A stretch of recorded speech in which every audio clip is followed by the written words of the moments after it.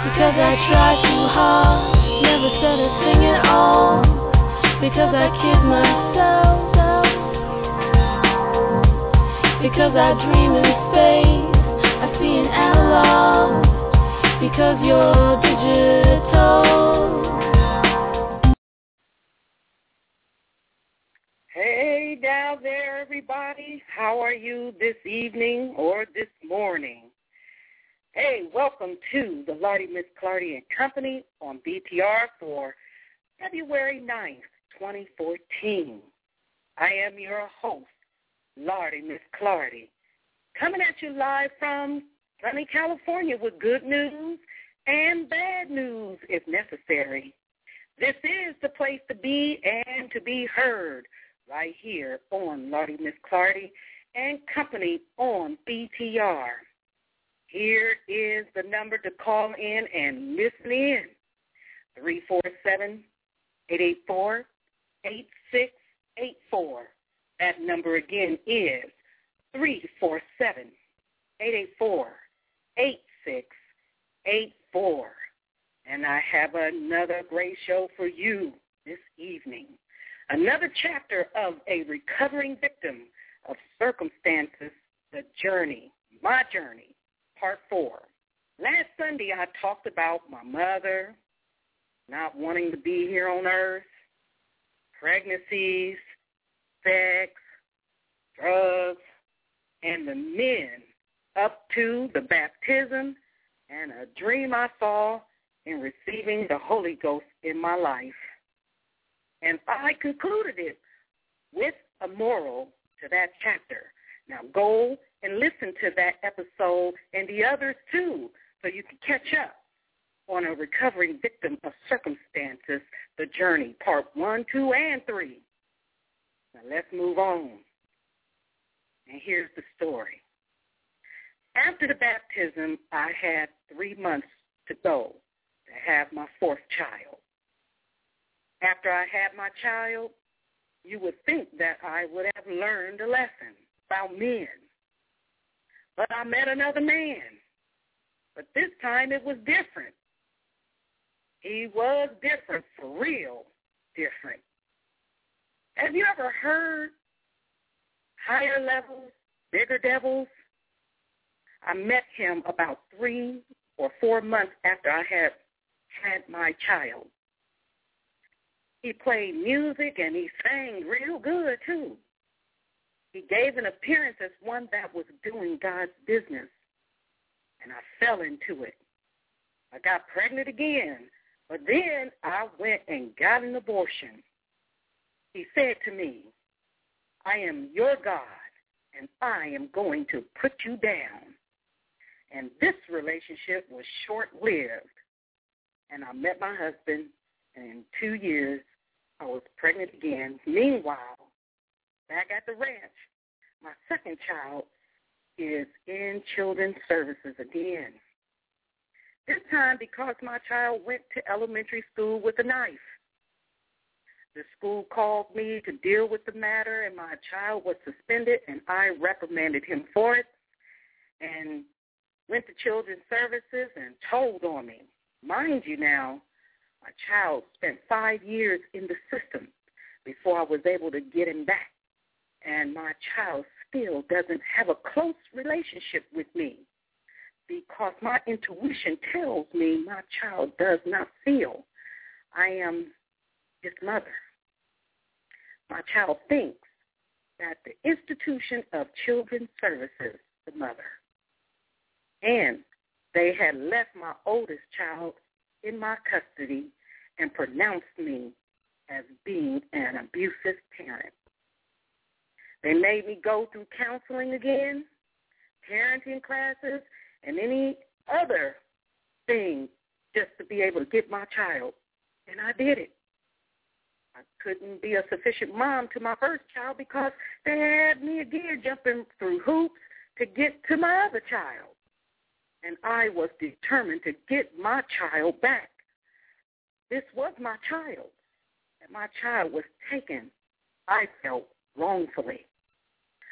I got on my knees, and I prayed about it. And then I asked God, why me? Later, I got my child back. I was in and out of the court system from the time my child was 13 months old up to when my child turned 12. And each time my child was taken, they left my first child with me, all the while saying I was an abusive parent. This time, my second child had perpetrated against the third child, who was 7 years old. And I had also learned not too long ago, my second child was sexually challenged, arrested, while in the care of a foster parent. Anyway, both children were in this room together, and I was in the living room crying because I was going through a divorce. I didn't know this was happening. All I knew is that the house was too quiet. I got up out of the chair to go see where my children were and found my 12-year-old and my 7-year-old in the bed with their pants down, but their underwear was still on. I caught it in time. I was livid and began to scream and shout at my child for what almost happened. And my child was bold and said to me, you are not my mother. I don't even know if you are my mom for sure, and called me the B word. I slapped my child's face, pushed my child on the bed, and climbed on my child in straddle formation to hold him down from the struggle. And I told him off big time about his behavior and said to him, you know we are with Children's Services. What are you doing? We both finally calmed down, and we went to bed that night. I could not sleep because I was reminiscing on the latter times of what my child had told me, that what he went through in the system and that he was sexually abused. I did try at that time to tell the ombudsman this or my grievances about it, but nothing was done about it. They just swept it underneath the carpet. Let's move on. Later that day, that next day, Children's Services was at my door. Oh, no, not again. My child had snuck out the bedroom window and went to the agent to tell his side of the story. I did not know what these people was doing in my life. I did not want them in my life, but now I had to tell them what had happened. And the response was, just because your child abused doesn't mean you are to abuse. I was floored at the comment, I guess because I slept my child. Needless to say, Kathy B. became the caseworker after I was told that I had to make a choice to let the one child go or all the children would be taken. I chose to let the one go in order to save the others. I had told my child the night before, if this was to happen, that if these people came back into my life again, that I would have to let him go because I couldn't handle what I was being put through to have a life and to try to be a mother, to raise my child properly. Now I have to go to counseling, do counseling with my second child, and take my third child to counseling and anything else they wanted me to do, plus go to work, take care of 4 kids, and my first child is pregnant at 15, and my divorce was finalized March 3rd, 1994. September 19, 1994, my grandbaby was born.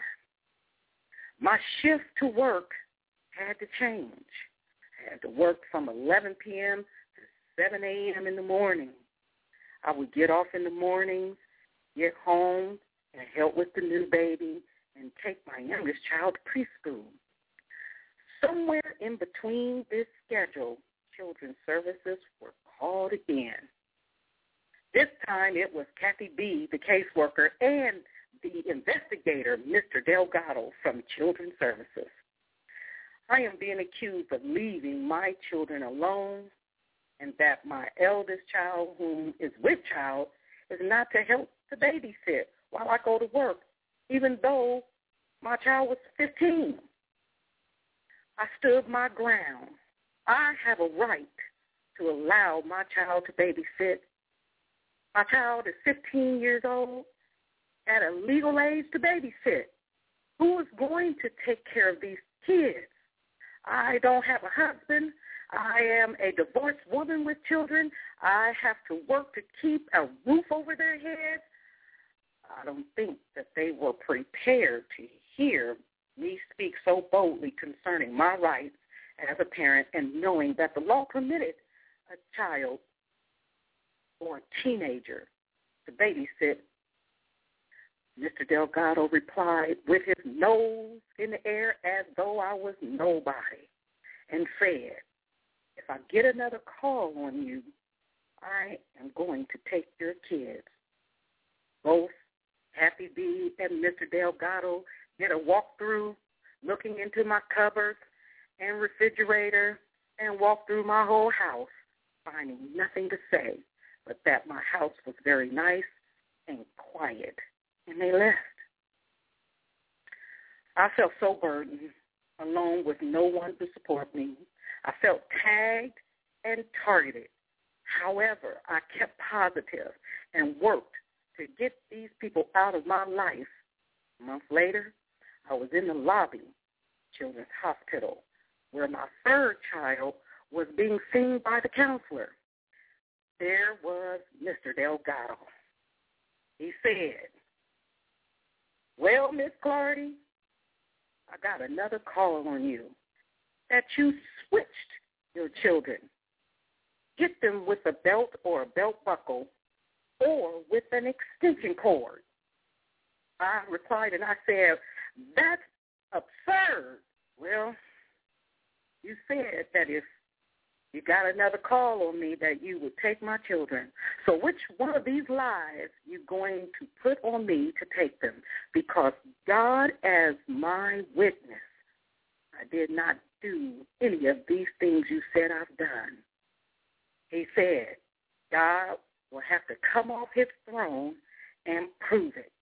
And he took all 3 of my youngest children, leaving this time my first child and a grandbaby with me. Caseworker Kathy B. went to the court to say that I was an abusive parent, I was very, very angry, and I was fighting for my innocence. I felt like I was being molested all over again. I had no power to stop what they were doing to me and my family. It was almost like they were trying to break my spirit to stand up and fight, especially since I was standing up to them. Let's stop here because it is a very emotional story. And I want to conclude here to break this down because it's pretty long. So I want to break it down if you don't mind. And just let me tell you the moral of this story, what I learned.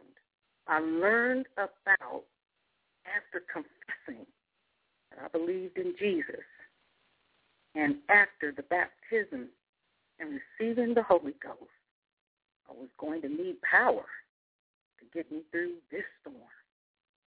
God does not say your problems have ended. They just have begun because you confess Jesus Christ in your life, and that it would take another power that I did not have to pass those trials and tribulations and tests. But I can attest to the same, or higher levels and bigger devils, and you have to overcome it to get the tools you need to survive in this world. Just like when you go to school from elementary to high school, there are steps to furthering your education in order to get out here, to get a job, and support yourself. And if you don't have the support of friends or family, it is a must in order to survive. And God is still on the throne, listening to your prayers through that Holy Ghost that is in you, talking to all you wotons out there. You will be shown how to conduct yourself in the midst of roaring lions that are ready to devour you. It is the power of God in you while you go through your woes of life to understand in the end it will take God to come off the throne to prove to those that you are not what they say you are. Just be still and do not be in sudden fear. You can't think in fear. Stand when you know the truth. Stay prayed up and listen to that small, still voice in you for your next movement. And be patient with yourself. I want to thank you for listening to me on another journey of a recovering victim of circumstances, part 4. Upcoming, I will be interviewed this Monday, telling my story on another radio program with Diane Dempsey on Blog Talk Radio. Go to my Facebook page, www.facebook.com/Wendy Clardy, and get the time and other upcoming shows coming up until we meet again next Sunday at 9 p.m. at the same time and the same place, right here on Lardy Miss Clardy and Company. Be blessed and have a good night.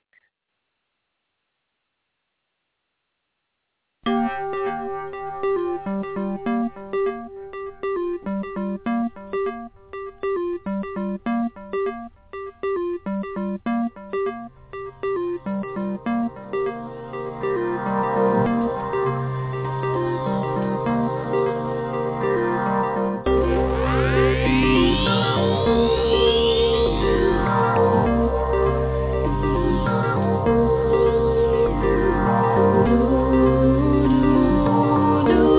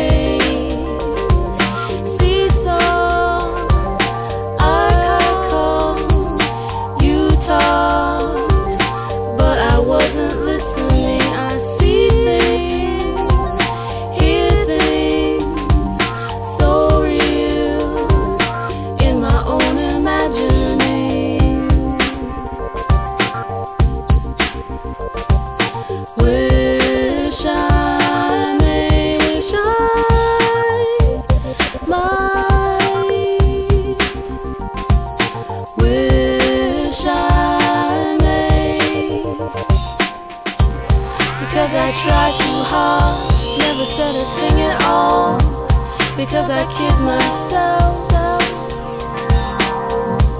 because I dream in space, I see an analog, because you're digital.